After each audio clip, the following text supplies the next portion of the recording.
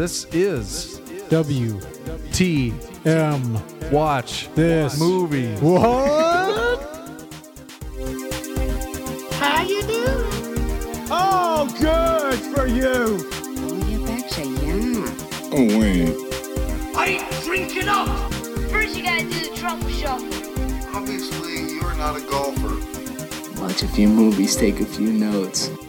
WTM. Watch this movie. Welcome back to WTM Watch This Movie. I am Eric Mulder. My safe word is keep going. Joining me once again is Mr. Positivity. What's up? Are you feeling positive in this positive time of year? Are you in the Christmas spirit? I've been spending a lot of money on myself lately. A lot of self-care. Actually, yeah, I'm doing pretty well, actually. All things considered. Well, the quarantine is right up your alley. You already didn't like leaving your house. So it kind of worked out for you. And you know, my apartment flooding a couple months ago was a blessing in disguise because it got me motivated to clean out. I have an extra room in my apartment that I just had junk and empty boxes and shit in. And I cleared it out, and now it's my home office. And so I bought some furniture for it. I ordered some posters to put up on the wall. So you'll be seeing, Eric will be seeing some posters behind me on our Zoom calls. I see. In 1 to 2 weeks. I don't know when they'll get here. You should put a futon in there and sublet it. There's no closet, so it's like it's not technically a bedroom. They can't call it a bedroom because there's no closet in it. I don't have room for a futon right now anyways with how I'm using it, but former co-host of the show, Alex Jones, in college, let's see, this would have been his junior year, I think, thereabouts. And he lived in I guess it was a townhome. Because I think it was a building with 4 townhomes, like in a square. okay. And they each, faced a different direction. But anyways, so there's a basement, main level, second level. And I think there's 3 bedrooms upstairs. There's 4 guys living in the house. There wasn't a bedroom in the basement. It was just like a washer, dryer, cement basement. Right. So the 4th guy, he just slept on the couch, and he had a suitcase that he kept next to the couch that had all of his clothes in it.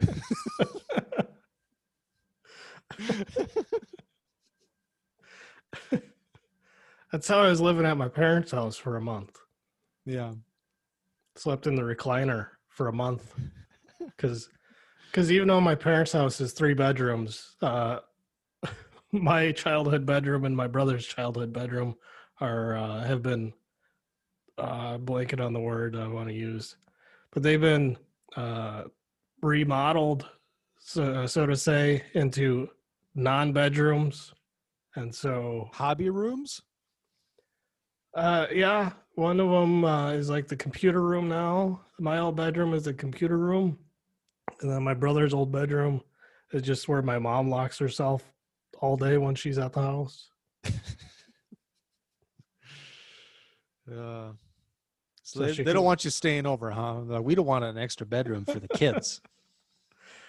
Especially when your brother comes from Colorado. Yeah. You're staying in a hotel, damn it. You and the kids. Well, I think when he comes, he gets the couch, and then they have like an inflatable mattress for the girls. I see. But yeah, it's not very welcoming. All right. Well, yeah, I've been in the Christmas spirit. Jingle All the Way was on TNT the other day, so I caught about a half hour of that. There you go. I've been spreading the word. It's the best Christmas movie ever. I clicked on right during the ball chase sequence in Mall of America. That's the best sequence because the continuity is just garbage. No, the second level they're on the first level. They're on the third level. They're on the second level. And then I stayed until the Big Show showed up at the Santa's secret Santa black market workshop. Yeah. This is the worst bust I have ever been in. I forgot the Big Show was in there, and he's wearing the beard like the whole time. So I'm like, I could just tell by his eyes and how big he was. Oh, that's the Big Show. Yeah. That was even before he was the Big Show. He was still just the giant. Did you see the little guy get punched? Is that where you turned it off? Like, this is too much. Mickey from Seinfeld? No, I don't think it was Mickey from Seinfeld. I think it was a different actor. Well, there was I think Mickey from Seinfeld was in there. Oh yeah, he was the elf at the mall with Jim Belushi. Yeah, but doesn't he go back with him? Yeah, he comes back with him. He rides with him in Arnold's SUV. Yeah, but he was an elf. The little guy that got punched was a Santa Claus. Okay. Yeah, because Mickey was at the mall with Santa, and they're like, "Hey, I heard you want a Turbo Man." He's like, "How do I know you got one?" And Mickey pulls out the picture of Turbo Man with today's newspaper next to it. Like it's a ransom note.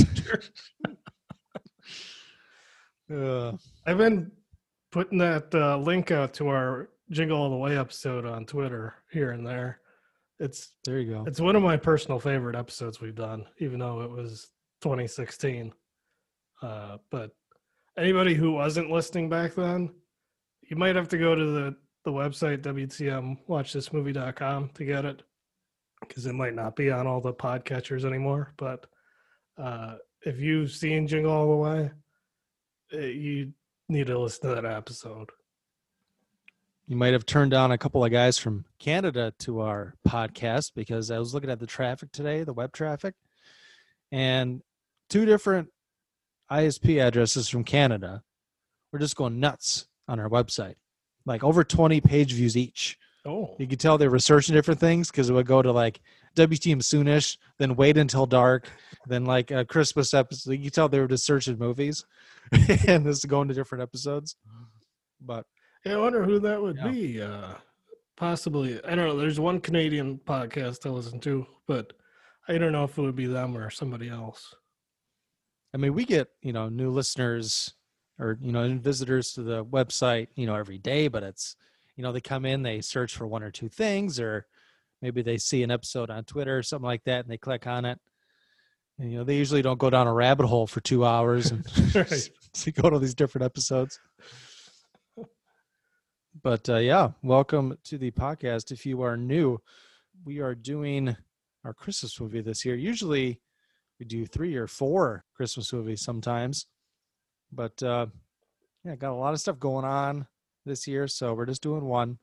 And then when we come back from, I guess, Christmas break, even though it's not going to be much of a break, it'll just be the week after New Year's.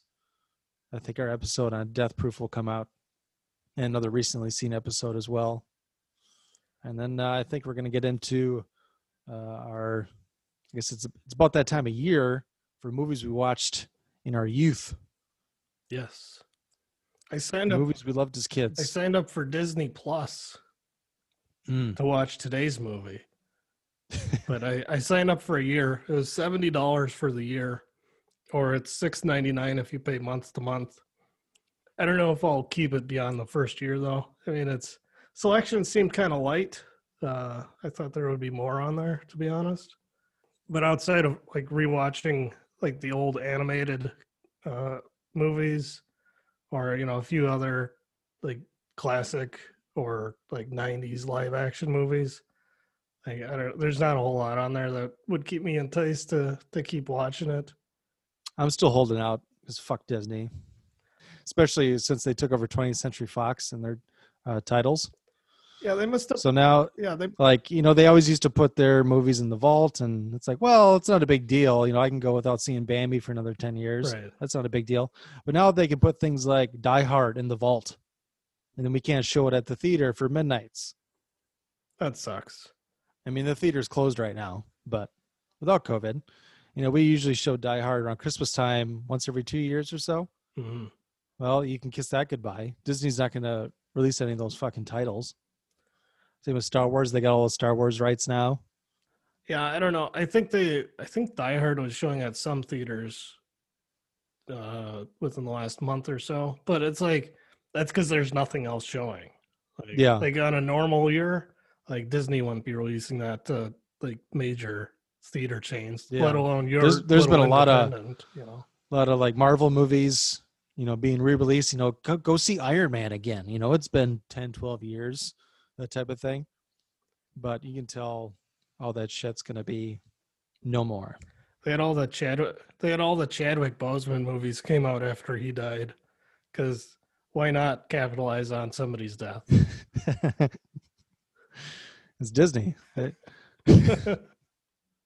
All they do is toe the line for China. So, they don't really have lines that they would cross because there's no lines. Yeah, I don't know. But like I said, like, I don't know. They have the X-Men animated series from the 90s on there. I'll probably go through that. It's kind of cool. Blank Check is on there. I'll be watching Blank Check soon. I've been wanting to watch that for a minute. I don't know why. It came up on one of my Positively Wolfie podcasts. Because it's been reevaluated. No, For because this climate. Because there was a guy in Florida who printed a check on his home computer and bought a Lamborghini with it. And it reminded me of the movie Blank Check. I thought it was going to be because that lady makes out with like an 11-year-old boy. And people were saying it's like a pedophile movie. I don't think I saw that, but I'll look out for that when I watch it, because that's one of the Disney movies that I was going to watch. There's an article talking about the controversy about 6 months ago because people on Twitter reevaluated it. Like, oh my God, I watched this movie Blank Check. You wouldn't believe it. This woman actually makes out with this little kid, and it says he can hit her up when he's 18. Go back when you're adult. I can't remember what she says, but it's something like come back when you're 18 or of age. When I watch it, I'll let you know. Because he goes on a date with her and she does kiss him. I have a week off. I have a week off after Christmas. So I'm hoping to watch just a shit ton of movies. I'm also on Amazon Prime now, which is a pretty good selection. I got a 30-day trial of that, but I might extend that also. So once we get into more recently seen episodes later in January, I should have a pretty good selection. Yeah, speaking of being inappropriate with kids, Home Alone 2 is this episode's movie of choice. I mean, I know we're going to go through all the details, but there were some very weird things in the beginning with Uncle Frank and being in the shower and little kids seeing him naked. So it kind of ties into that. But and we do have a clip of it too. But well, Uncle Frank didn't want the kid to see him in the shower, but his reasonings for it were questionable. Yeah. All right, let's get to the details of today's movie. Home Alone 2, Lost in New York, directed by Chris Columbus, written by John Hughes, at least for the characters. Yep, and he wrote the story for the. I hate when they do that. It's a weird credit. I noticed that on the opening. John credits. Hughes and one other, and the other is John Hughes. Yeah. Well, in the opening credits is based on characters created by John Hughes, written and produced by John Hughes. It's like, well, if he's writing it, do you really need to say that he created the characters? Because he's writing it. Let's be a franchise thing. Maybe. We'll get into it a little bit, but I think this, having not seen this in a really long time, it's pretty clear that this was just kind of a cash grab that probably the studio wanted.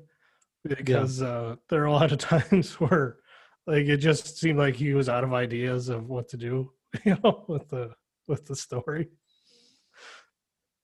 Starring Macaulay Culkin, Joe Pesci, Daniel Stern, Catherine O'Hara, John Hurd, Devin Ratray, Hilary Wolf, Gary Bauman, who plays Uncle Frank. I guess I could go through some of the character names again. Macaulay Culkin is Kevin, of course. Joe Pesci's Harry. Daniel Stern is Marv. Catherine O'Hara is Kate, or the mother. John Hurd's the father, Peter McAllister. Devin Ray plays Buzz. Hilary Wolf is Megan. See, Terry Snell is Aunt Leslie. Kieran Culkin is Fuller. Tim Curry is the concierge. Rob Schneider is the bellman, also known as Cedric. Yeah. Remember, his name is Cedric. Bob Eubanks is the Ding Dang Dong host. And the celebrities in there were Rip Taylor, J.P. Morgan, and Jimmy Walker. And then there is also a cameo by Ali Sheedy, which I had her confused at first. You know where Ali Sheedy was in there? No, I don't know if I would recognize her without somebody saying, "Hey, there's Ali Sheedy." She was the ticket agent once he gets to New York, and he looks outside and he's like, "Oh, well, what city is this? This is New York, sir." Oh yeah, and then she doesn't even blink an eye that there's just a small child by himself at the airport. Because first I thought that was Adam Sandler's love interest in Happy Gilmore and one of the moms from Modern Family, the blonde, Oh, okay. because they look kind of similar. But yeah, it's Ali Sheedy. Sure, because of her John Hughes connection. They just wanted her in there. Probably. And she probably needed work around 92 when this film came out. Synopsis. Before you get to that, I think we should mention Brenda Fricker is the pigeon lady. Okay. And Dana Ivey is the desk clerk. Okay. So I recognized her from she and Adam's Family. Dana Ivey. She looked familiar, but I couldn't tell you where she was from. So it says Rush Hour 3, Sabrina, 2 Weeks Notice, The Color Purple. See if there's anything else. She was in The Addams Family. Oh yeah, she was the villain in The Addams Family. Margaret Alford was the character. All right. Synopsis. 1 year after Kevin McAllister was left home alone and had to defeat a pair of bumbling burglars, he accidentally finds himself stranded in New York City, and the same criminals are not far behind. Except this time they're the sticky bandits, not the wet bandits. I like how That's he's sticky. That's S-T-I. Why does he have to spell it? I like how he's just pulling like hats and scarves off people, and they don't even stop. You know, It's that's like my favorite. Well, my second favorite thing about Marv in this movie is just him stealing everything he can grab, and nobody gives a shit. they don't even acknowledge it. My favorite thing about him is his willingness to reveal all of their plans to anyone who will listen. Specifically, Kevin. Yeah. Tonight at midnight, we're robbing Duncan's toy chest. You see, we are hiding in little houses. Just busted it out of the joint. I like how this movie starts almost exactly like the last movie, Home Alone, the first one. Yeah, so Peter McAllister unplugs the alarm clock this time. It's not like a power outage. You know, that made sense for the first movie. Yeah. But this one, you know, you think of the first movie, the entire house would not let Peter McAllister be the wake-up call for everyone in the house. That's what I thought. Like, does nobody else set an alarm in this house? Like, only Kevin's parents have an alarm, and they're responsible for waking up like 14 other people. And when they're running out the house into the vans, I think Uncle Frank mentions it, like, you give a hell of a wake-up call, you know, that type of a thing. It's like, well, nobody else wakes up like in the morning. Uncle Frank is like this guy. He's a real jerk, but he's also like just loves having his brother spend money on him. He's just like spending his brother's money, you know? Yeah. Because it's all on he's such a cheap ass. It's all on Peter McAllister's dime, and then Frank is just like, your dad spent a lot of money on this. You better appreciate it. Yeah, like in the first one when it comes time to pay for the pizza, this is my brother's house. Just takes the pizza and leaves. He's such a douche. Your dad's paid good money for this. Which kind of leads into one of our first clips here. Right. I just want to mention the foreshadowing at the beginning of just them shoehorning in, Kevin doesn't want to go to Florida because there's no Christmas trees in Florida. And everybody knows how much Kevin loves his Christmas trees. So Sure does. It's a well-known fact. And then also Grandma gave him a 6-foot inflatable clown for the pool.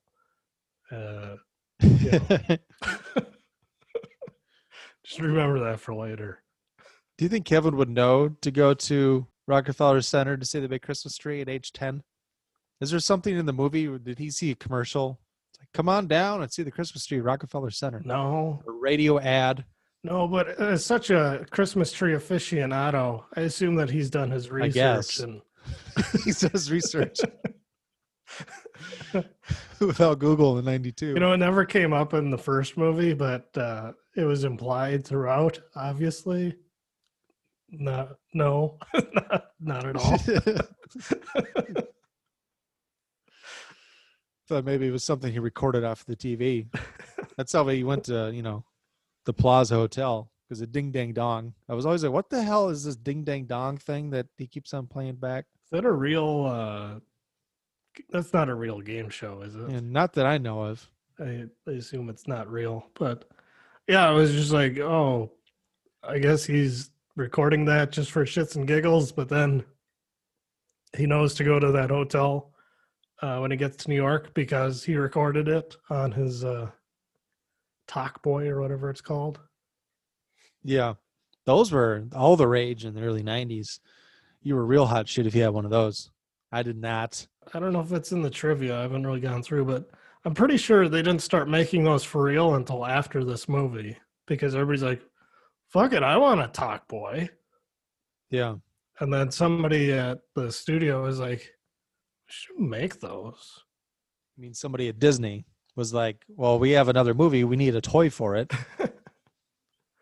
Probably. But yeah, they're getting ready for the big choir recital or choir concert. And Kevin needs to get his tie on, but it's in the bathroom. All right, that's our first clip. How's this? Oh, much better. Hey, Kevin, you better go put your tie on. We don't want to be late for the Christmas pageant. My tie's in the bathroom. I can't go in there because Uncle Frank's taking a shower. He says if I walked in there and saw him naked, I'd grow up never feeling like a real man. Whatever that means. Well, I'm sure he was kidding. Just run in there, get your tie, get out, and don't look at anything. What does that mean? I think Uncle Frank is saying he's got a big dick. Never grow up feeling like a real man. Sure, he was just kidding. What a weird thing to say to your nephew.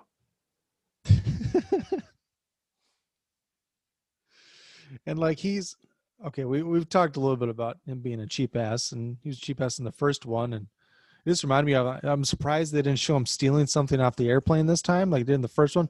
Put it in your purse.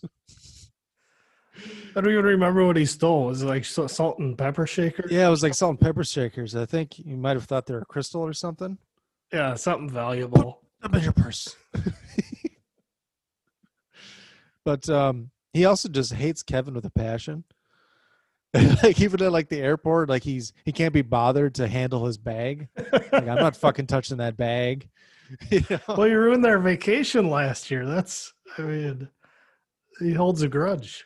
I don't think he likes the family just in general, but Kevin ruining. It's probably because it's his younger brother that's paying for everything, right? Like he enjoys the things that are being paid for, but he just doesn't like the people that he has to spend the time with. Look what you did, you little shit. Before we go any further, I also wanted to point out that between the first and second Home Alone, the McAllisters do not become more self-aware in regards to their views on lawn jockeys. Their taste in lawn jockeys has never been stronger. They still have the lawn jockey in front of their house, although this time it breaks. Yeah. You notice it actually broke. It didn't just fall over. And they only got it run over one time. Yeah. I guess a plus, if you're going to think of a positive to them owning a lawn jockey, it's that it's not like brightly painted, like with the Sambo paint job that other lawn jockeys have. Yeah. It's a gold one. So technically the jockey could be a white person, but we all know it's not. Oh, didn't we? What was the other one? Adventures in Babysitting had the same type of deal. But I think they had a painted one. Theirs was worse. And they're all directed by Chris Columbus. So I think he's got a thing for lawn jockeys. Probably. At least he did in the late 80s, early 90s. What else did he direct around that time? I wanted to go through his filmography and just see what else he did. Let's see if there's some more lawn jockeys. Heartbreak Hotel in 88. Only the Lonely in 91. Mrs. Doubtfire in 93. I actually caught some of that on HBO the other day, but I did not notice a lawn jockey. So 9 months in 95. I think he was phased out by lawn jockeys by then. Yeah, I didn't know they were that popular back then. Like, I would think that'd be an older thing. I never really knew what a lawn jockey was until I'd say within the last 10 years. Like, I was way into adulthood by the time I found out what a lawn jockey was, or that they even existed, like as like a lawn ornament, and then what it was. Like, I had heard of them, but like, I don't know, like you, I don't know if I had ever seen what one actually was until not that long ago. I'd only heard the term jockey, not lawn jockey, you know. Might have even been like Bamboozled or something that introduced it to me. But, or at least the racist aspect of it. But I don't know, it was lawn jockey, that might have been a slur for short people back in the day. Because I know I heard it long before I figured out, you know, what it actually was. For short people? Yeah, lawn jockey, you know, like.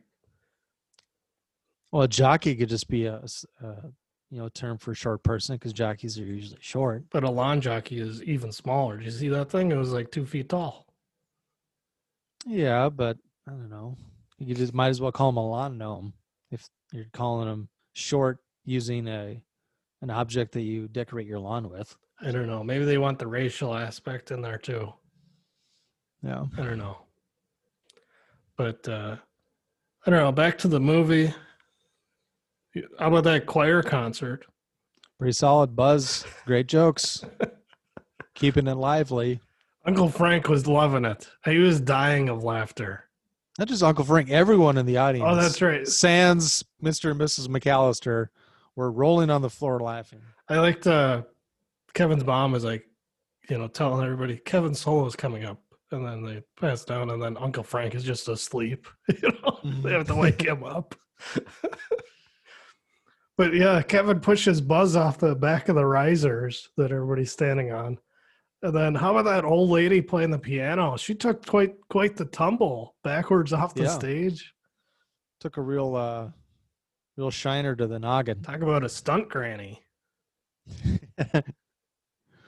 You just needed a stunt ass, basically.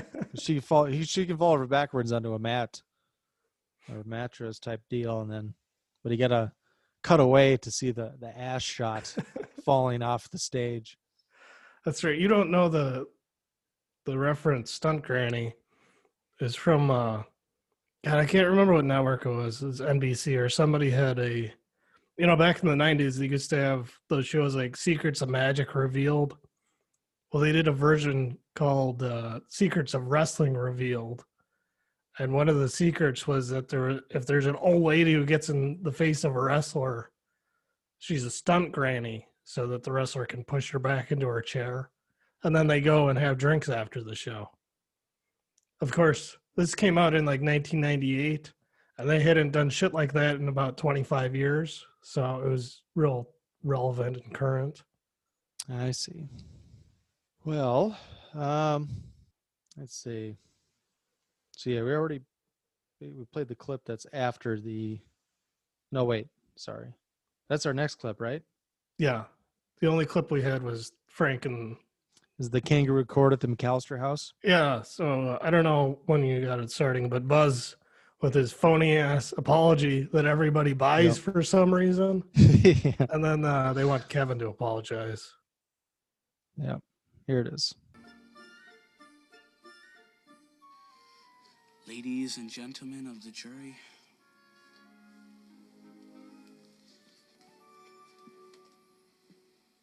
I'd like to apologize to my family for whatever displeasure I might have caused you.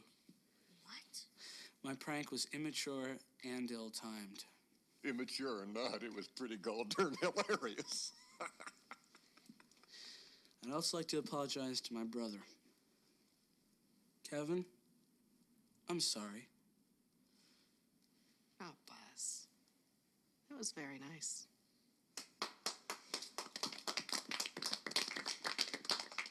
Kevin, do you have something to say?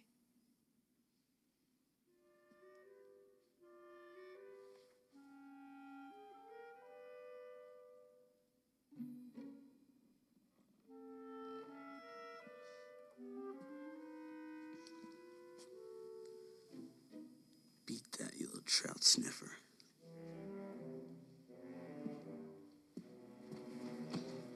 I'm not sorry. I did what I did because Buzz humiliated me. And since he gets away with everything, I'll let him have it. And since you're also stupid to believe his lies, I don't care if your idiotic Florida trip gets wrecked or not.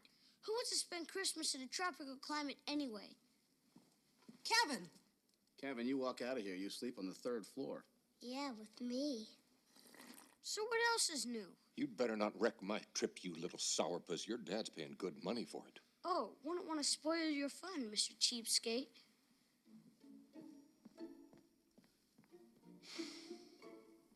What a troubled young man. Troubled young man indeed. He's not afraid to tell people off. No, his mom just keeps letting him mouth off. He's definitely a privileged white child. Well, I think it's partially because I think she also hates Uncle Frank and doesn't give a fuck. But everyone else is disrespectful. But like the lesson from the first Home Alone is completely gone. Like, want to be with the family, want to do this and that. You know, everybody's happy and together. In the year or two or whatever it's been since that movie, everything is just reverted back to what it was, and totally discounts the moral of the first movie. You walk out that door, you're staying on the 3rd floor tonight in this mansion that is the McAllister estate. Is Fuller still wetting the bed? Oh, yeah. Well, you saw him run around double fisting the Coke.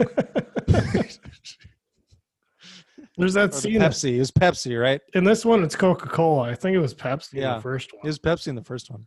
But it was definitely Coca-Cola. Go easy on the Pepsi. Yeah, it was definitely Coca-Cola in this one.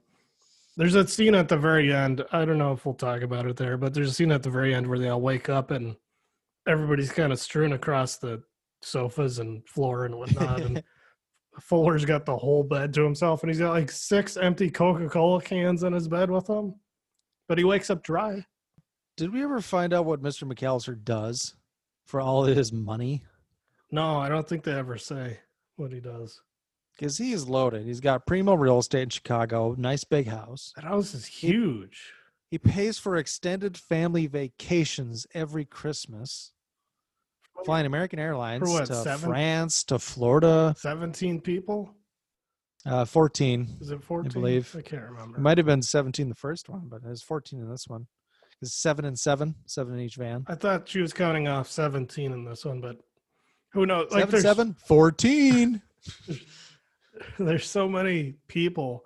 Like, you can't even keep track of who's in whose family, like whose kids are whose. Yeah.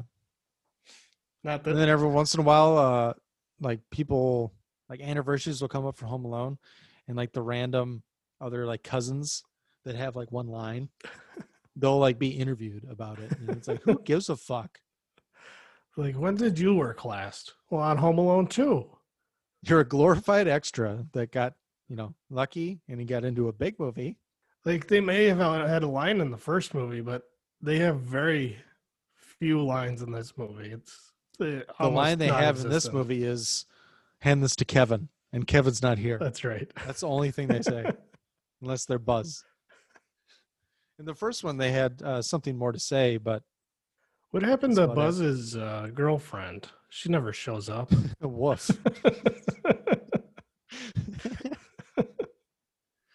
Maybe Buzz's boyfriend, because that was actually a little boy, remember?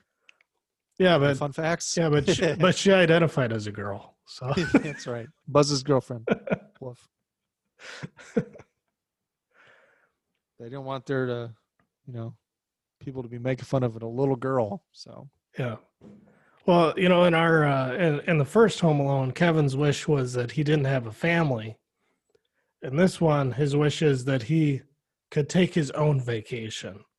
Mhm. And his mom once again says, "I hope that happens for you," because she forgot what happened last time apparently until they got on the plane. She goes, you got your wish last year. Maybe they'll get it again this year. I mean, like I said, like no growth from the previous movie. Like anything that happened in the previous movie that caused any kind of development with these characters, completely gone at the beginning of this one. So yeah, let's fast forward to the airport. Everyone's in a rush, of course. And then this time it's on Kevin. He has to stop and put the batteries in his talk boy. 100% on him. What a... And then and then on top of that, why does his dad have his wallet with his envelope full of cash and all his credit cards and all that stuff in his carry-on bag? Like, why is that not on your person? Like, that seems like a very risky thing to do. And he was going to give it to the baggage guy at the curb until Kevin took it to get his batteries. Yeah. Although you could say Peter McAllister should have been, looking behind for his son to make sure he's keeping up, because you can get lost in an airport or somebody could have snatched him. Not going to happen. But Well, especially after something parents usually do is keep on looking back to make sure their 10-year-old child is next to them. That's what good parents would do, or like hold on to his sleeve or something and hold his So we'll say hand. it's 95% Kevin and 5% Peter McAllister.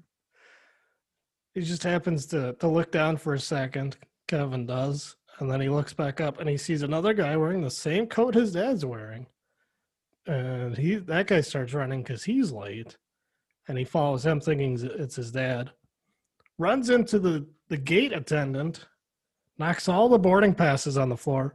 And since 1992, airport security is lax as fuck. They just let him on the plane. And the check that his family is there is, he says, "Oh yeah, there's my dad in first class." Yeah, he made sure that he located his family Yep. before she left. And then she's just find that seat anywhere. Also, I was a little confused. So Kevin has his dad's bag. Yep. There's all stuff in there. But it says K. McAllister on it, because that's how Marv and Harry know that it's him from behind. It says K. McAllister embroidered because he's wearing it like a backpack. Now, when Rob Schneider is snooping through it, there's a luggage tag that says Peter McAllister. Right. So he doesn't have a second bag, right? That's why I was wondering why it said K. McAllister on it. Yeah, I was trying It didn't say P. I remember seeing that, and for some reason, I don't know if I was thinking he had a second backpack of his stuff, but I don't remember. I thought he just had the one bag, I think. Because I never see him with two bags. So I always thought when he's wearing it like a backpack, that was always just his dad's carry-on. Maybe it's his mom's, because his mom's name is Kate. Okay. That could be it. But then they put his dad's name on the, if found. That's not a picture, woman's too. bag, though. Come on now. No, probably not. Backpack. It had that weird Brown. opening. Like it was like a Yeah. drawstring open, or to open and close it. But yeah, And Peter said it was my bag. maybe Peter's his middle name. I don't know. It doesn't make sense. Yeah. But Kevin, he gets on the plane thinking he's going to Miami, and then he puts his headphones in to ignore the French dude sitting next to him, and he misses the announcement that he's going to New York City. I like how he just drones on and on, even when Kevin puts on his headphones. Just can't read the room whatsoever. Well, Kevin asks him in English, "Have you ever been to Florida?" And then the guy just starts going off in French for 20 minutes. It's like, are you aware that you're talking to nobody? Like, I don't know. But yeah, I think the next clip is the family is at the baggage claim in Miami. And Sure are. somebody picks up Kevin's bag off the carousel, and yeah, well, I'll let you play the clip there. Whose is this? That's Brooke's. This is Megan's? Brooke? Give this to Brooke. This is Kevin. Give this to Kevin. Give this. Give this to Kevin. Give this to Kevin. Give this to Kevin. Kevin. Give this to Kevin. Give this to Kevin. Give this to Kevin. Give this to Kevin. Give this to Kevin. Give this to Kevin. Here you go, Kevin.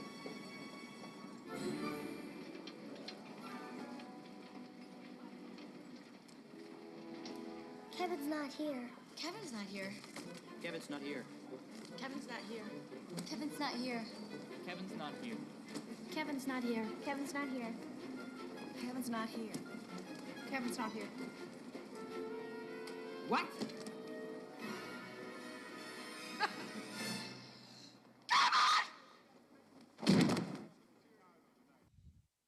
She drops dead. Wouldn't that be a sharp turn of events? Yeah. And then they meet with police or whatever, and they're talking about, has he ever been on his own before? Like, no, not, well, there was that one time. I mean, this has happened before. But they have a good old time at the police station. Although we've never lost our luggage. Yeah, funnily enough, we never lost our luggage. Oh, our kid is gone.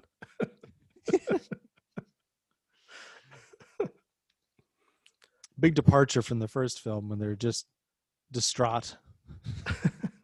I mean, he is a year. I mean, I think it's supposed to be 1 year since the first one, but I think it was 2 years in real time. So, And this has got to be worse. A worse situation than the first one. He's in New York City, a city he doesn't know. On the first one, he's just at home. He's home alone, but he's home. right. They don't even know that he's in New York because they lost him at the airport.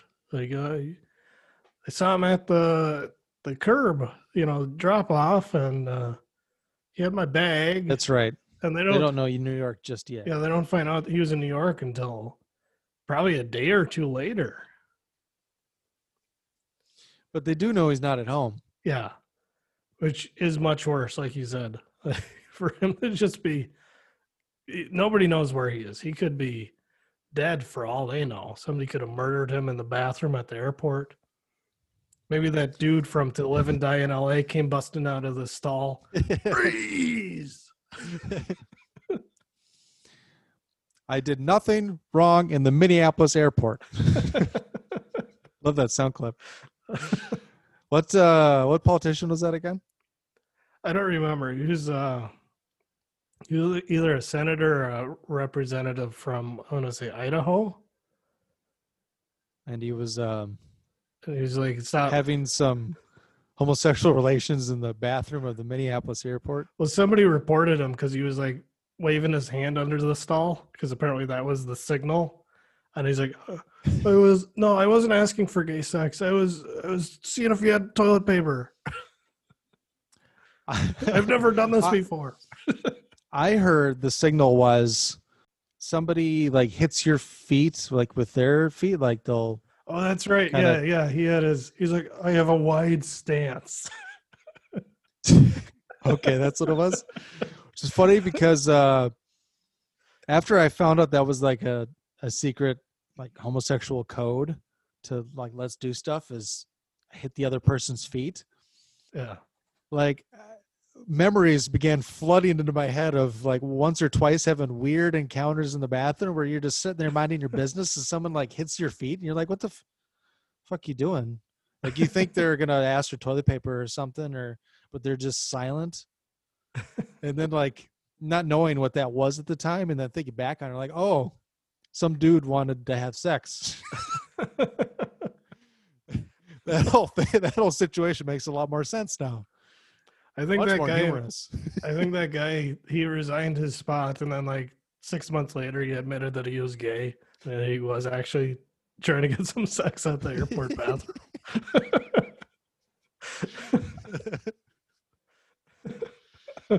Luckily, that didn't happen to Kevin that we know of. But how about when he gets to New York? You know, he freaks out for a second, and then he's like, "Oh yeah, this is what I wished for. My wishes come true when I, yell at my mom."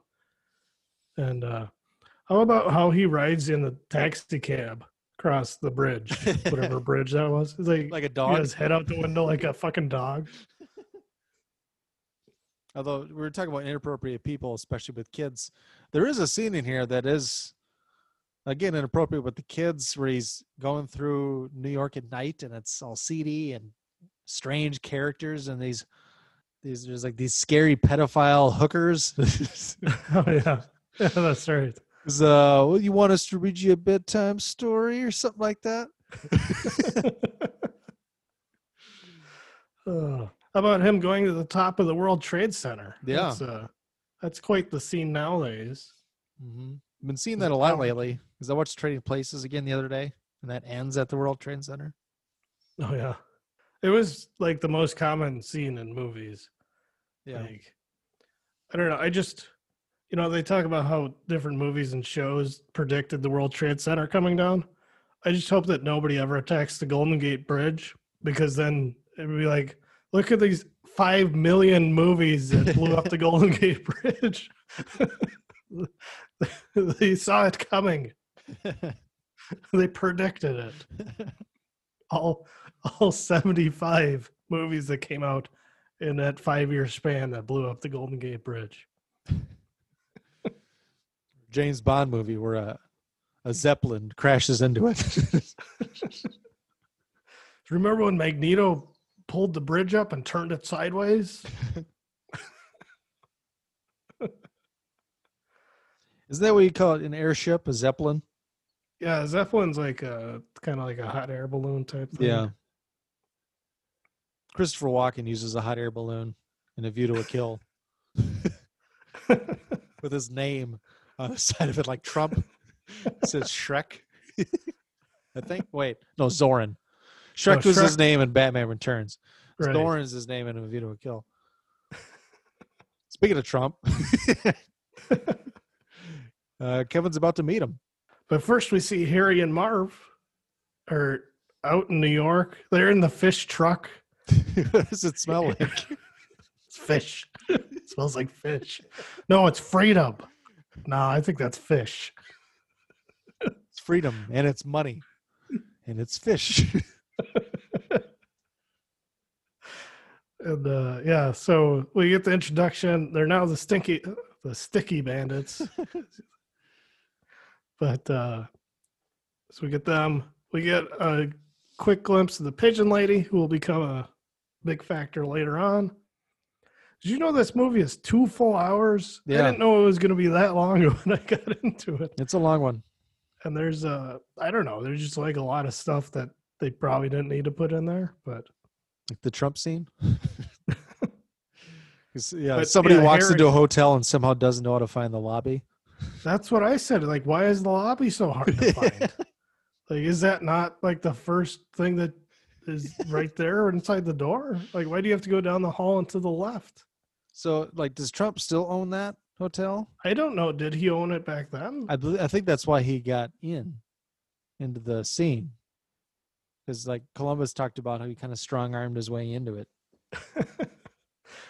They didn't want to have that scene in there. Maybe he just hangs out at the plaza just all the time and, just happened to see them filming. Maybe just that they were filming in New York. This is my town. People loved him back then, though. Yeah. That was the goal, was Trump money. Mm-hmm. He was very popular among Hollywood's rich and famous. Yep. Rich and shameless. I don't know what happened because all of a sudden around like 2015, people stopped liking him. Pretty much. But anyways, Kevin makes a reservation from the hotel lobby for the hotel. Using the talk boy. Using the talk boy. Because he's got the phone number on his talk boy from the Ding Dang Dong show. Mm-hmm. And then he knows all the questions they're going to ask him before he calls, and he pre-records all the answers. Credit card? You got it. I don't think it works like that. Then the lady checks him in, no questions asked. Well, he's always good at talking his way in and out of trouble. He's a good shit talker. Do you think that I would be alone in New York City by myself? I don't think so. What does he say in the supermarket in the first one? He's like, "Ma'am, I'm 8 years old." He's like, "I'm still what does he say? Scared of the dark," or something like that. Do you think my mom will let me come to the grocery store by myself? I don't think so. That's his response to everything, to make you feel stupid. Like, why would you question that? I mean, that's a stupid question. Is this toothbrush endorsed by the American Dental Association? Son, you got to pay for that toothbrush. Son, hey, son, shoplifter. For a toothbrush. I did note that Tim Curry is the concierge, and he's very suspicious, although the desk lady is more trusting. I think this is also about the time. I think it's before he gets to the hotel when he sees the pigeon lady first time. Yeah, I'm sorry. The character name, gross-looking bird bum. Is that the character name? No, it's not, but it's what it should be. Might as well be. I did kind of mention that in passing, but yeah, he's kind of going through the park, and there's that pigeon lady, and he freaks out because he didn't learn his lesson from the first movie about judging people by their looks. I got to tell you, I know it's a spoiler already for the end when Marv and Harry are attacked by the pigeons, but all I could think about was George Costanza just trampling numerous pigeons. We had a deal. We had a deal. Just doing that slow run.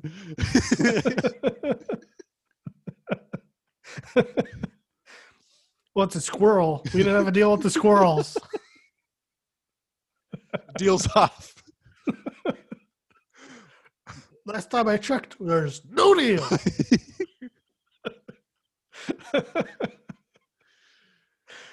Yeah, he sees her at the park, and he's like, he rightly so says, that lady's gross. I want nothing to do with her. Yeah. Fucking birds. Covered in bird shit. It's like they're shoehorning this. You know, they need a old shoveler character like the first one. Yeah. So they shoehorn this lady in there, but it's like, so the first one, yeah, it's kind of creepy, but I don't know. He's actually, salting the sidewalks. I mean, Buzz gives that creepy backstory about, the salt is like mummified remains of people he's killed. Yeah. But I don't know. It just seems like the bird lady in this one just doesn't make any sense. Like, I guarantee you 99% of New Yorkers hate that woman with a passion. They're like, we have enough pigeons, and all you do is keep on feeding them and bringing them around. Right. Like, they fucking hate them.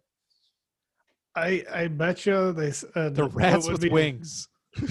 I bet you the writer, or John Hughes, said to himself, it'd be funny if they go to Central Park and they get attacked by pigeons, and then he reverse engineered it, and then he's like, well, she needs to have a reason to help Kevin out, and we'll make them friends, and he'll learn to not judge people by their looks again. And yeah, I'm sure that concert hall just loves it. That the old lady is squatting in their attic and letting all these pigeons in. Right. They can freely fly about the auditorium because Kevin's just looking into it from the lights are up there. Right. Yeah. He's just watching the show. And there's just pigeons everywhere shitting on all the old tubas and harps. Oh, man. And it's like, no wonder nobody wants to be around you. I mean, you're fucking gross. And where is she getting money for all this pigeon? She's feeding like 3,000 pigeons a day. She doesn't have a job, obviously. And, But, and without a job or a place of residence, you are a bum. John Travolta clarified in '94 that she's a bum. maybe she was selling those old instruments that were up in the attic. Could have been You know, a lot of gold or scrap metal in there. she's Brass, just as I bad. guess, bronze. She's brass. just as bad as the Sticky Bandits. But she's doing it for a good cause. Doing it for the birds. The Sticky Bandits are honest about what they're doing, you know, with their lives. They're going to do one big job, get some passports, and get out of the country. Mm-hmm. But I don't know. Kevin, you know, he gets in the hotel room and, you know, he's watching movies. He's watching the sequel, Angels with Even Filthier Souls. Yeah, I love that. Even with Filthier Souls. Great sequel title. Eating his room service ice cream with his personal ice cream scooper. I forget when we talked about Home Alone 1, did we talk about the actor who plays the dude in Filthy Souls? We might have, yeah, I think we might have. Because I know but Columbus, I don't forget which camera he used to make it look like, in what filters, you know, to make it look like an old, you know, movie from the 50s. But I was wondering if we found out what actor that is, because, you know, you recognize him, I mean, mostly from this, but it seemed like he was in something else too. I'll see if I can find it, but you can go on with the story. Yeah, so he's watching the movie while he's getting his custom ice cream, personal waiter, if you will. And yeah, basically the scene is the character in the movie is his girlfriend. He's caught her smooching with everybody around town. And he's going to make her pay for it. But I think we forgot to mention too, Rob Schneider's the bellboy. And he's constantly asking for a tip. And the first tip Kevin gives him is a stick of bubble gum. I forget. It was some kind of fruity. It was gum. Was it Fruit Stripes? Yeah, Fruit Stripes. And then the next time, Rob Schneider declines a tip because he still has the the previous tip. Rob Schneider is the stapler. And Kevin flashes a whole bunch of like $50 bills. He's like, oh, that's too bad. So I'm looking at this actor's filmography. Only in 20 or 19 things acted in. Name's Ralph Foodie. And he's credited as Gangster in this one. And in the Home Alone 1, it's Gangster number 1, parentheses, Johnny. Because remember the guy in there says, Johnny, I'm sorry. Right? Yeah. So it's got to be this guy, Ralph Foodie. And he's in some random things, you know, looks like very small roles. But it says he's captain in Raw Deal. It's been a couple years since I watched Raw Deal. So I think he's probably the captain in Raw Deal. I might have recognized him in that. He's also Police Dispatch in the Blues Brothers. Have you finally watched that yet? Yeah, I saw that years ago, but Okay. it's been a long time since I've watched it. He's It's in a really good movie. He's in Above the Law. I might have seen that one too. That was that Seagal? Yeah, I've seen Above the Law. I think that was his first one. But yeah, we can proceed with the story now. Ralph Foodie. Mystery solved. There you go. But yeah, so Kevin's eating his ice cream, watching his movies, and Tim Curry comes a snooping. Always snooping. Concierge, he's very not trusting. He lets himself into the room, and he gets tricked into thinking he caught somebody in the shower. Using the clip of Uncle Frank earlier. Yep. So it's supposed to just say Uncle Frank and then Tim Curry hurting himself. But here we go.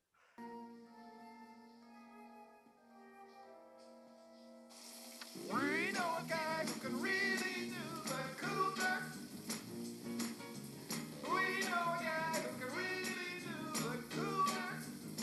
Well, this cat they're talking about, I wonder who could be. 'Cause I know I'm the heaviest cat, the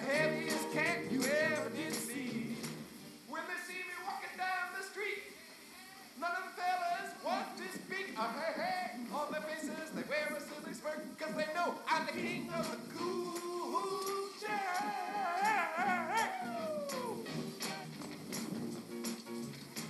Get out of here, you nosy little pervert, or I'm gonna slap you silly. Oh, you're cooking, Frankie.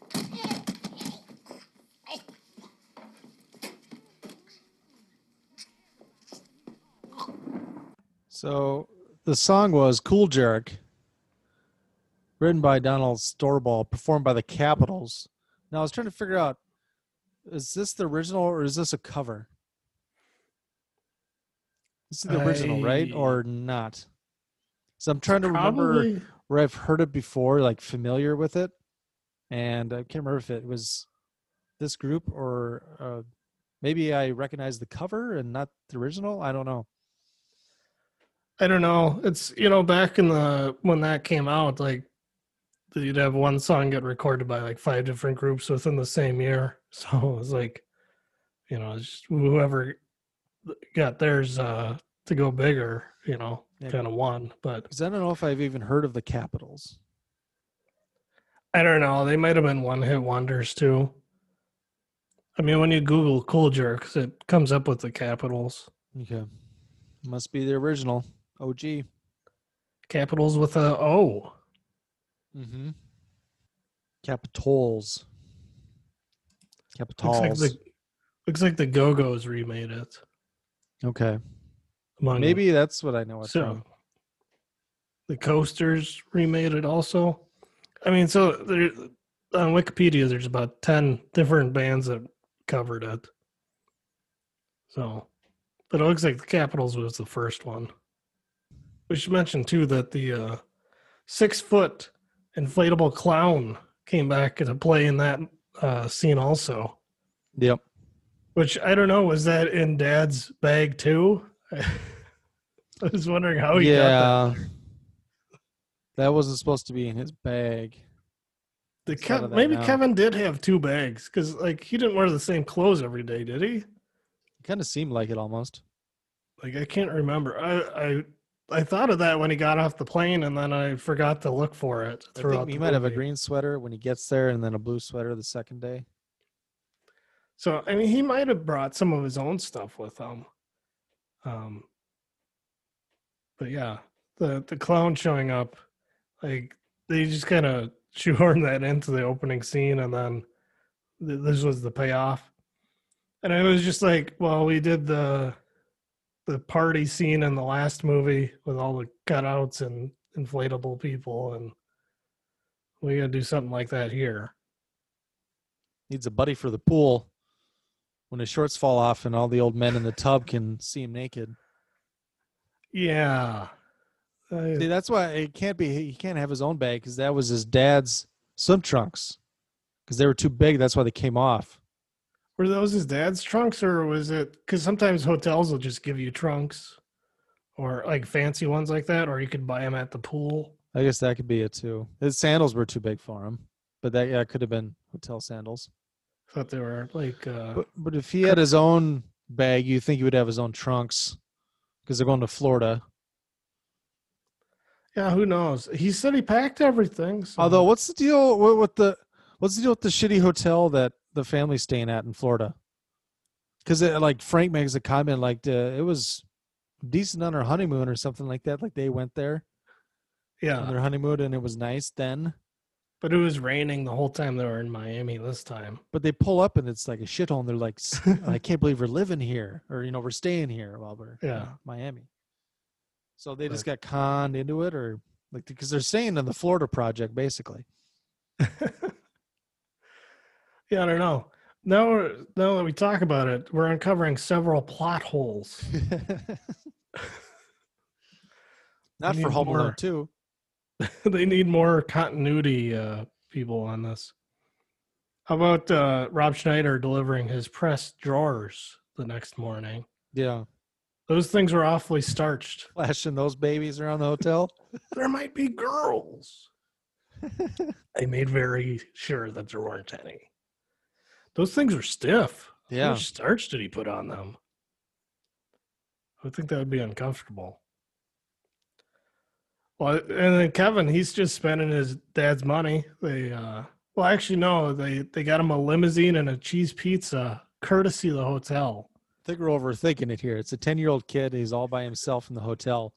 If you have that much alone time, your shorts would be pretty stiff too. Yeah, but generally before they get washed and pressed.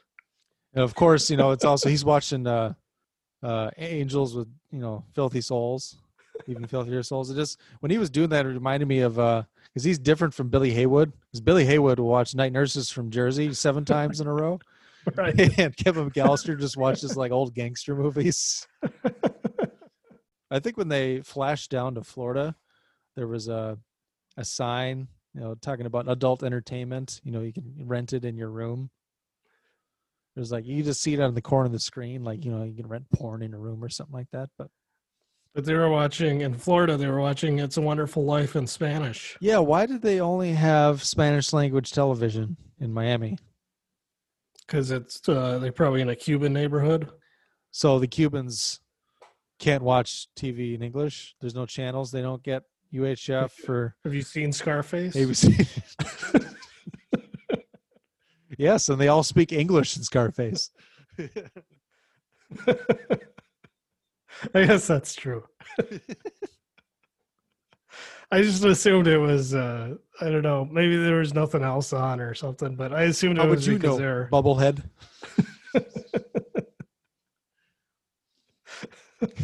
I assumed it because there's a lot of Cubans in Miami. Yeah, I mean, I know there's a big Spanish population there, but this is America, damn it. Like, there's always, a Spanish language channel, but not every channel is Spanish language.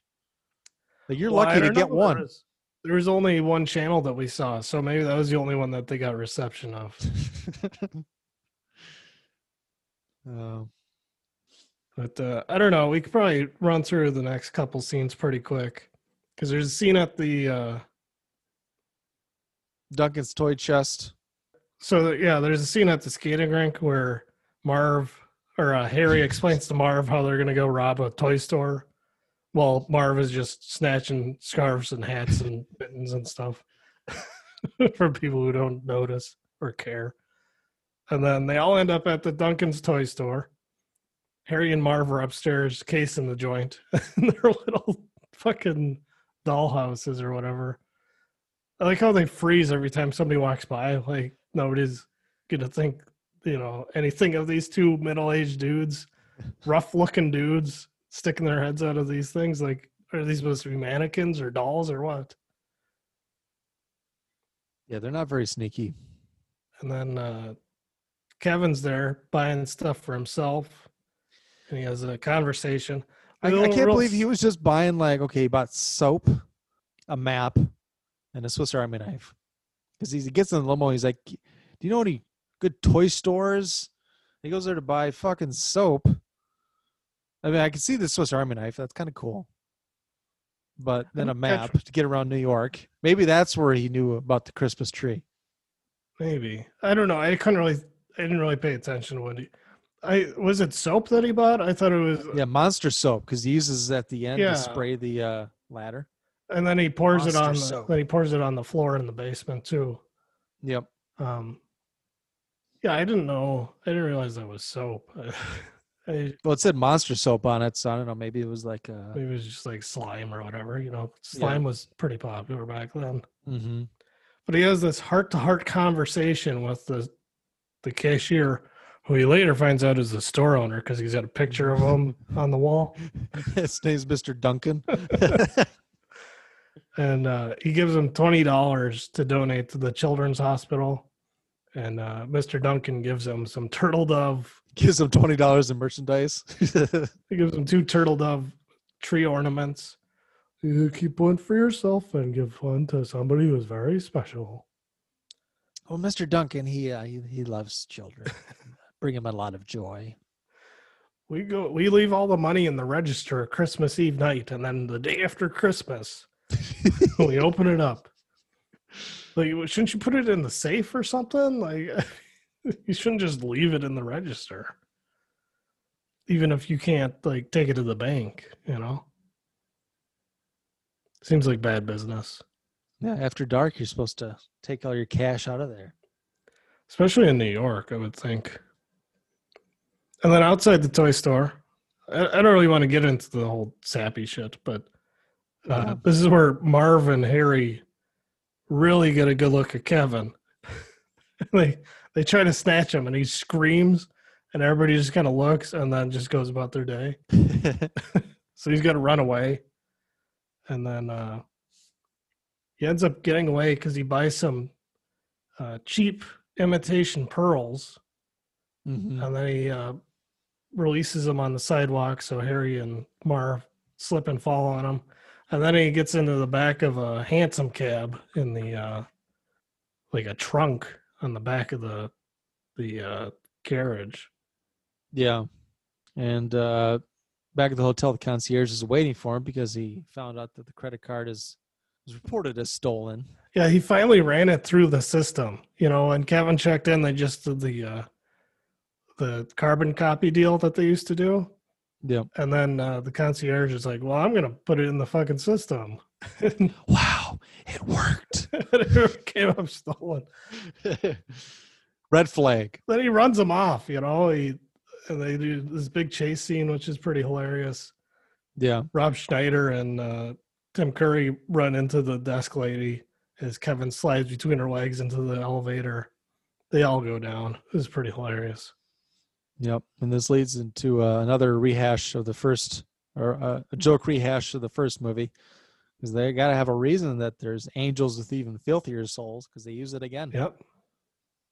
Almost to as much comedic effect as the first one, I would argue. Almost. First one's still better. It's still good. This is one of the best bits in the movie. Yeah. You know. All right. Yeah, here's the clip. Hold it right there. This is the concierge, sir. I knew it was you. I could smell you getting off the elevator. You was here last night, too, wasn't you? Yes, sir. I was. You was here, and you was smooching with my brother. I'm afraid you're mistaken, sir. Don't give me that. You've been smooching with everybody. Snuffy, Al, Leo, Little Mo with the gimpy leg, Cheeks, Bony Bob, Cliff. No. It's a lie. I could go on forever, baby. I'm terribly sorry, sir, but I'm afraid you're mistaken. We are looking for a young man. All right. I believe you. But my Tommy gun don't. Get down on your knees and tell me you love me. On your knees?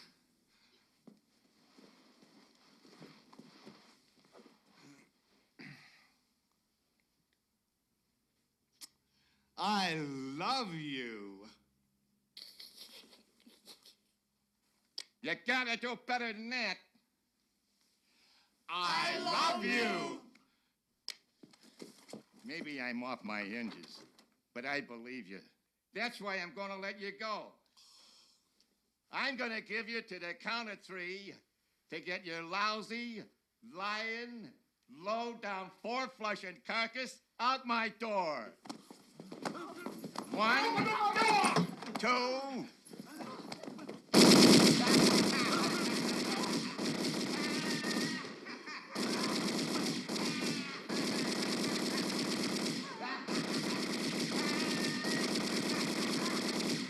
3. Merry Christmas, you filthy animal. And a Happy New Year. Stay in your rooms. This is an emergency. There's an insane guest with a gun. I think the best part is when he's naming off all the people he's smooched with, and one of them is Cliff, the hotel security, who's right there. But then it's like they're all looking at him like he's made probably nobody's looking at Tim Curry. Yeah. Saying like, well, you made out with Cliff. And then Cliff's like, honest, it wasn't me. Well, they should be looking at Curry too. Maybe it was a open secret. Tim Curry, his character. Don't mention that on Twitter. That maybe it wasn't the surprise that he was smooching with all the guys in town. What's his name with the gimpy leg? Mo, I think. Mo with the gimpy leg. Oh, I like how Kevin knew to pause so that they look at Cliff and they get that little exchange before he goes on to the next line in the movie. It happens multiple times in the movie where Kevin knows exactly how the conversation's going to go with his pre-recorded, stuff. He's a planner. I guess he's just clairvoyant. But Kevin ends up running out the back door of the hotel, right into the arms of Harry and Marv. And then Marv proceeds to tell him exactly what their plan is with the fucking toy store. Mm-hmm. And he gets away due to sexual assault. That's right. I forget, this woman showed up earlier in the movie. I can't remember how Marv got her attention. I think he got he had wrapped his hand in tape or something, and he somehow touched her and it got stuck to it was her purse. Oh yeah. And then he unstuck it from her purse, and then he was trying to speak French to her, and she slapped him. And then he stuck his hand to his face. He just assumed she was French. I don't think she even talks. I don't know how you'd. But she just happens to be in front of them at a stoplight as they're waiting to cross the street, and Kevin pinches her butt. And then she recognizes Marv and decks him. And then Kevin says, no, it was this other guy. And she decks Harry. And that allows Kevin to escape to his uncle's house. Luckily, his dad had put his little black address book in his bag, because otherwise he would have never known to go to his uncle's house in New York. I guess that's the thing. They're like, oh, aren't they still in Paris? Is what the wife asked Peter. Yeah. So they're in Paris, and they're like, "Well, aren't they renovating?" But so his family, I guess, just goes to Paris every Christmas. Apparently, yeah. I don't know. It was Uncle Rob. I don't know if Uncle Rob was in the first movie. I'm guessing not, but no. They had a lot of money too. That was like a 3 or 4 story home, but I don't know why there was a big hole in the fucking first floor. Even if they're renovating, wouldn't you think there would still be a floor there? Yeah, it's kind of like you need some of the floor. This doesn't look like a renovation. This looks like a condemnation. This would make more sense if it was him going to his poor uncle's house in Baltimore or something. Or maybe the house that bird lady's squatting in. I'm surprised she's not living in Uncle Rob's house. Because that thing was in rough repair. And I get that it's Christmas Eve or whatever, but there's nobody on site when he goes there, at any time. And I don't know, there was some materials and stuff, but it didn't. I guess there was a tool chest, so maybe there were people that were working on it. But the final scene at the house, I remember rewinding over and over as a kid, specifically the brick scene, and Marv getting electrocuted, and him screaming at different volumes and pitches.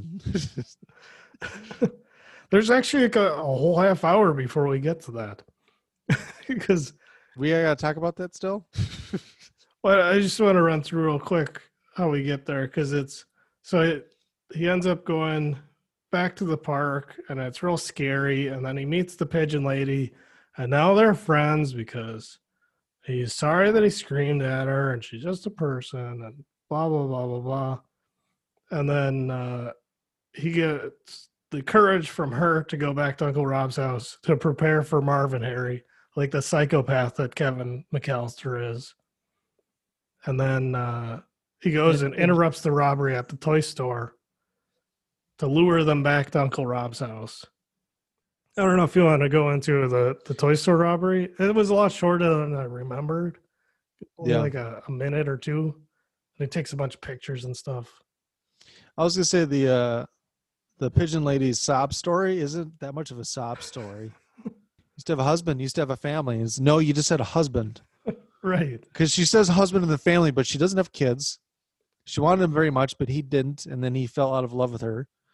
And then that somehow caused her to lose her job. And well, I mean, maybe she wasn't working because she was, I don't know, but she wasn't a stay-at-home mom because there was she wasn't a mom. So I don't know. Well, she must. Maybe she was a trophy wife before all the bird shit. I think it's probably pretty obvious that she has mental health issues, but like they don't really like go that deep into it. It's just it sounds like you got dumped by your husband and then So now I'm homeless. You couldn't cope with it because you're not a fully functioning human being. Yeah. But yeah, anyways, the family gets to New York in the meantime too, and Kevin's mom goes to Uncle Rob's house and leaves right before Kevin shows up. Mm-hmm. I wrote down all the stuff that he does to these two guys. You want to guess how many of these things would have killed them? Especially Marv. Well, I see those articles come out every year around Christmas. That's like, this is what would really happen to their bodies if this happened to them in real life, that type of thing. Like from doctors and things like that. They'll say, well, this is going to break his pelvis here and in 3 places, and that type of a thing. You're going to want to check out the Christmas episode of the Positively Wolfly podcast. All right. Because I got a couple like actual Christmas articles, but another one I picked because it made me think of the Home Alone series. And it's about a guy who was trying to break into a home and the window came crashing down on his neck and killed him.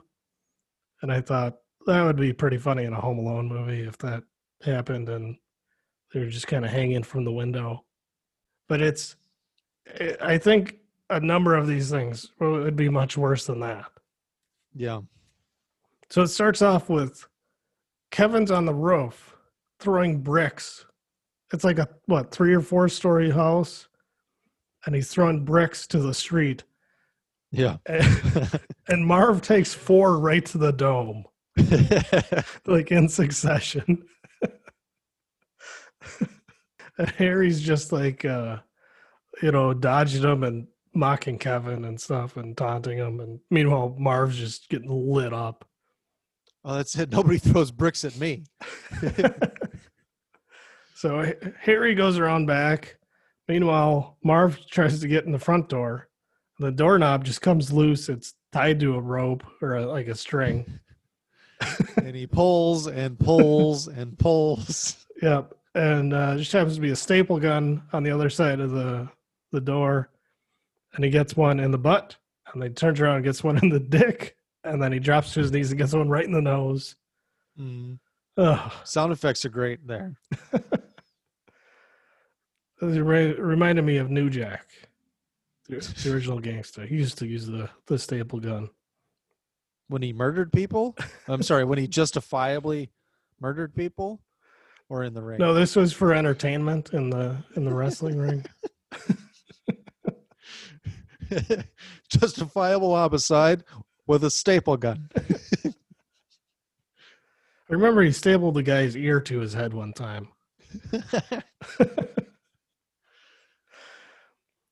But anyways, round back, Harry decides he's going to climb up the fire escape, gets on some, I don't know, boxes or something, and takes a jump at the ladder, which is kind of up. And it's greasy with that soap that we mentioned. Slides right off, takes a big back bump on the concrete. It's about a 10-foot drop. Sure does. Marv finally gets inside the house, and for some reason he doesn't look down. Takes a big step, and he can't see the floor 15 feet in front of him. Because that hole went on for days. I know that was a huge hole. It was at least 10 by 10, round. Mm-hmm. And he takes that big step. It's the first step's a doozy, just like Bugs Bunny.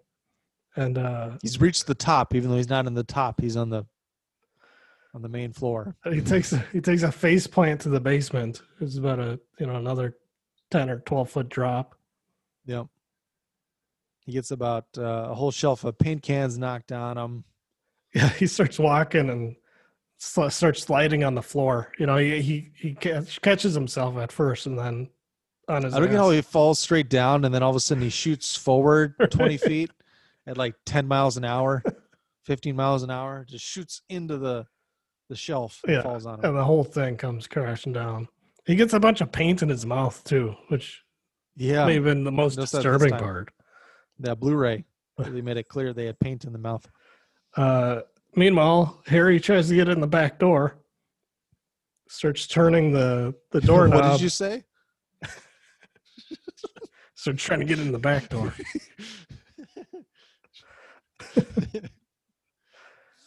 Please don't isolate that. Did you see on Movie Drone podcast, Mark challenged Steve to watch a movie with Woody Harrelson in it? And Steve said that he liked a bit of Woody. And I screen recorded that off my phone and I tweeted it at him. And he didn't watch Norbit because of that. He was going to watch Norbit, and then he said, no, I'm not going to do it. But anyways. You just tell him Woody Harrelson's in it, even though he's not. If he likes a bit of Woody. That's the word on the street. But yeah, Harry's trying to open the back door, and there's a bag of tools that he doesn't see, and there's a string connected to the door that's connected to the zipper on the bag. Unzips it, bunch of tools fall right on his head, wrenches and hammers and stuff, heavy stuff. Like, yeah, definitely something that would knock you out or kill you. Indeed. And he gets his head lit on fire again. Why does he not look up? Like, he checks the sides of the door, but he doesn't check the top. Yeah, that's basically the only light he doesn't isn't apprehensive about. Right. Every light he turns on, he kind of flinches and looks up. False. And this thing, he's like, false sense of security. Yeah, he lured him into a false sense of security. You got it. He does a handstand into the toilet bowl, which I think he had gasoline in there. Was it some kind of highly flammable liquid? Yeah. It could have been like. They show him pouring it in like jet fuel or something. Yeah, I forget. They show him pouring it in earlier when he's prepping, but maybe it was paint thinner. I forget. It was paint in the basement. It was like gasoline or kerosene or something like that. He uses I think kerosene's a darker color, right? It's not clear. Maybe he uses the kerosene later. We'll get to it, but and then Marv's getting up with all the paint on him. I should say after Harry does the headstand in the toilet bowl, there's a Looney Tunes explosion. Mm-hmm. He's got the black soot all over his face. I love the outside shot of the house when it blows up. Yeah. It's like Die Hard when he drops the plastic explosive down the elevator and blows out a whole floor. That's legit Looney Tunes shit. Like, I've been watching a lot of Looney Tunes, and it's like this whole segment is Looney Tunes, like, come to life. Yeah, down in the basement, Marv is trying to turn on the faucet to wash the paint off his face, and Kevin's there with the generator hooked up to the faucet handles, and he's controlling how much Marv is getting electrocuted. And as you said, this is one of the best scenes in the movie, because Marv's just like, he progressively screams louder and higher pitched, and then he turns into a fucking skeleton. Mm-hmm. Great moment in Home Alone 2. And he somehow survives. He sees a rope. 7 and 8-year-old me was just dying laughing. It was great. I for sure saw this one in the theater. I think I saw both this one and the first one in the theater. But yeah, I saw it in the theater. I guess I would have been 6 at the time. Yeah. But yeah, I remember. I think my uncle and aunts were in from out of town, like visiting us, and it was around Christmas time. And of course, like, family wants to, hang out, be family, but the little kids are like, Home Alone 2. Can we go to Home Alone 2? So I made everyone go to Home Alone 2. I think that's the way to go. The next calamity that Marv gets is he sees a rope and he's like, I'm going to climb to the first floor. Well, there's a 100-pound bag of concrete on the other end. Takes it right to the head. Like, that's a broken neck right there. Harry's trying to chase Kevin up a ladder, but Kevin has conveniently cut it so that when Harry gets on there, it just collapses and goes face first to the ground. What kind of metal bar hit him on the stairway? I think it was a pipe. I think it was just a pipe. That was a big, heavy, it's like the main metal object. Like the main drain. Yeah. Because they're so clever, they miss the paint cans, but then they don't. I like how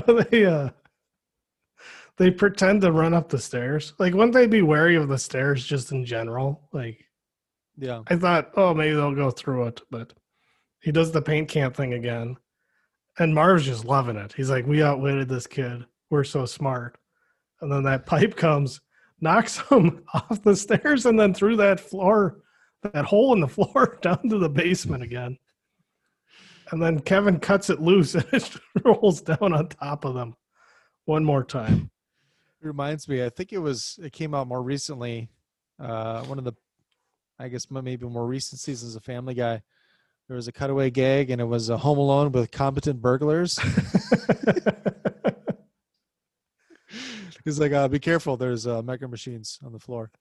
And then, like, one of the robbers just shoots Kevin and like, falls down the stairs all bloody. It's pretty hilarious. Harry had a gun this whole time. Yeah. Like, and he says, I have a gun. And he never uses it. I don't know why he doesn't use it, but he does try to shoot the pigeon lady. But I guess they needed to get him somewhere where there were no witnesses, but yeah, I don't know. Yeah, so from there they get up. They manage to get back up to the first floor, up to the second floor. Kevin's on the third floor, and there's a door at the bottom of the stairs. And Harry and Marv pull on the door handle. Another string on the door handle. This giant tool chest is on the other side, and it just comes barreling down the stairs. And Harry and Marv are just like, what's that noise? What is that? They just kind of stand there. And then it goes through the door and squashes them against the wall on the other side. And then it kind of clears out, and their noses are both crooked. Which is a pretty good sight gag of them with the crooked noses and then straightening them out. Yeah, snapping them back into place. Yep. There was a sound of a tool chest falling down the stairs. We get from there, Kevin's up on the roof. He rappels down on a rope to the street. Marv and Harry give chase. Actually, Marv tries to throw a brick at him first. Misses badly. And then as they're going... Suck brick, kid. As they're going down the rope, Marv is like, hey, Harry, are you wearing cologne? Like, that's aftershave, yeah. That's kerosene. The rope is soaked in it. This really shows where Kevin's mind is at, because he lights the rope on fire with them, 3 stories up. Mm-hmm. Ugh, fall through and then they fall to their deaths, or so they would have us believe. Well, they fall through that scaffolding, which throws all the varnish up in the air, and then that comes down on top of them. So they're covered in varnish. Kevin calls the police on his way to the park. He says, watch out for fireworks. And then Kevin gets caught, but is saved by Pigeon Lady by throwing they can hear it, by throwing the pigeon feed on them, on their wet bodies. And then that pigeon scene was horrifying. Like Marv, like I feel Tippi bad. Hedren had flashbacks. I feel bad for Daniel Stern and Joe Pesci if they actually had it. Like Daniel Stern for sure had to do it because he was actually like putting his head up and screaming and shit. But I don't know if Joe Pesci was in there if they had a body double. Yeah. Kevin sets off his fireworks, which he bought earlier in Probably had Chinatown. Rob Schneider put on his coat and his hat. Rob Schneider needed the money. Maybe not. He was on SNL at the time, so I guess he was doing okay. But it seemed like something he'd do. But Kevin was he had bought fireworks in Chinatown early in the movie when he got to New York. Sets those off now. Police come almost immediately. Like best response time in the city of New York, I'm sure. And yeah, we mentioned earlier, Marv can't stop spilling the beans. Sticky bandits. Kevin goes to the Christmas tree, Rockefeller Center, where, well, Kevin's mother has to stop and accost those police officers in the car to look for her son. And then she figures it out herself. Did you file a report? Then tree. the cop asked her if she filed a report, and she's like, "Yeah." Nothing you can do. That's it. That's all we can do. You know, it's a big city, a lot of people. Needle in a haystack. So yeah, they find each other and takes them back to the plaza where the whole family's got like a presidential suite or something. Yeah, it's like the penthouse. Yeah, the penthouse. And it's funny because so everyone wakes up and they're all like head to toe. You talked about Fuller's in his own bed. Yeah. Full of Coke cans. But Mr. and Mrs. McAllister are in the master bedroom suite or part of the penthouse just by themselves. We're like, maybe because they were like paying for everything in Florida, they think they're better than everyone else. Yeah, I don't know. They can make everyone like sleep like side by side. Well, it's just the kids because Frank and his wife have a bedroom, and then I think. Oh, did they? I thought they were sleeping with everyone else on cots. No, because they were kind of off to the side. Somebody yelled at them to wake up, and then I think Kevin's parents might have been upstairs. Like it's a 2-story suite. Like they come on those expensive robes. Yeah, I don't think I noticed until this time that they actually do have a short scene of them unloading all the Christmas presents and stuff out front. Yeah, like Duncan somehow knows that not only is Kevin staying at the plaza, but apparently his whole family is in there, and there's 14 of them, and everyone needs presents. Right. I guess he's doing that instead of bringing his money to the children's hospital. Yeah.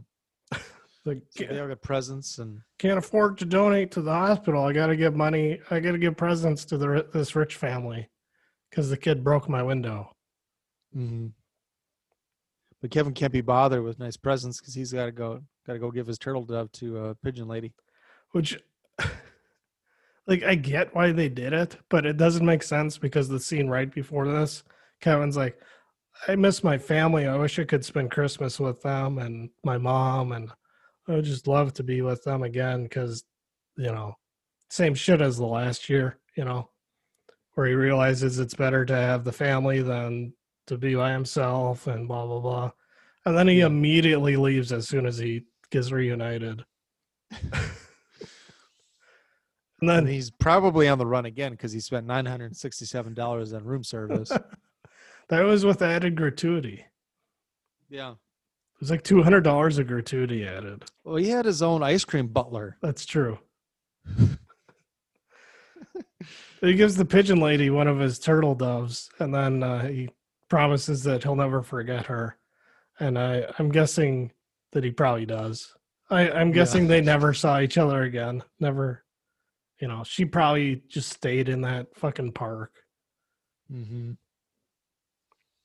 But that's it. Roll credits. Anything you wanted to talk about before we get into fun facts? No, I kind of mentioned it earlier. Like, there's a bunch of scenes where they're just like straight up. They're like, this already happened. This happened last year. It's the same shit again. It's like the writers or John Hughes I think probably said, like, I don't have any more ideas beyond the first movie, so I'm just going to rehash as much as possible in this one, and then hopefully it'll be successful, but it doesn't seem like it probably wasn't his idea to do another one, but Yeah. stick with what worked. But I think he put those little lines in there to kind of show, like, I don't really have any other ideas, so we're just gonna redo what we did last time. Hey everybody, here's some fun facts. There's so many fun facts in here, so we'll only do several of them. But Macaulay Culkin was paid $4.5 million to star in this movie, which was the biggest salary ever to an 11-year-old at the time. 11-year-old child actor. Mm-hmm. Yeah, Macaulay Culkin made a lot of money in his youth. And he managed his money very well, I've heard. Well, he had a lot Still very well off. He had a lot of drug problems, but I think he's cleaned up. At least I think he cleaned up a while ago, but there was like a 10-year span where like he was on heroin or whatever, but it doesn't seem like he used up all his money on that. It seems like he was not when he was well with Mila off. Kunis, though, right? I don't remember because they were together for like a lot longer than you would think, and then like 6-7 years, I think, something like that. I think they were together for almost 10 years before it got out in the media. Even it was weird. Here's a fun fact. I like this fun fact. Despite the title, Kevin is not really home alone, but rather in New York City alone. 21 out of 160 found this interesting. Well, the subtitle is Lost in New York, so that after one scene, Macaulay Culkin asked Joe Pesci why he never smiled. Pesci told him to shut up. At the time, Pesci said, he's pampered a lot by a lot of people, but not me, and I think he likes that. Here's a fun fact. Oh, here it says the pigeon attack sequence was filmed on March 25th, 1992. According to Joe Pesci, the crew covered him and Daniel Stern with real birdseed and about 300 pigeons. So that was Joe Pesci in there with them. That's too real. I think that's a real commitment to a silly family comedy. Daniel Stern said a pigeon really flew into his mouth. Quote, that was revolting. Here's another fun fact. So here's the translation of the French man on the plane. Okay. He said, what's that? I'm from France and I'm a tourist here. It's my first time coming to America. Do you know a good restaurant? Or maybe your parents, they know a good place. Why aren't you responding? You speak a bit of French, right? I don't speak English at all. Give me a bit of help at least. My name is Andre. What's your name?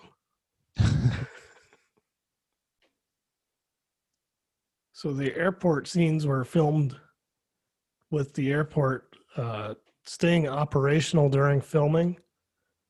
And it made it difficult because of Macaulay Culkin's celebrity status.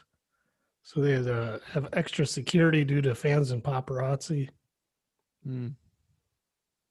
Just a lot of worthless trivia ones I'm looking at here. I think they order them in the order of most interesting now. Really? I think so. So throughout the course of this movie, Marv steals 7 items in broad daylight. Mittens, 1 scarf, 1 cowboy hat, 1 wrapped present, earmuffs, a beanie, and a handful of change. I do love that cowboy hat when he's just walking across and he grabs that dude's hat. That's right. And he pulls the change out of the Salvation Army bucket. Here he's just, what are you going to steal 14 cents? Every little bit helps. The pigeon lady character was based on the old bird woman from Mary Poppins. I don't remember the last time I saw Mary Poppins, so I couldn't tell you anything about that. Did you notice the director cameo?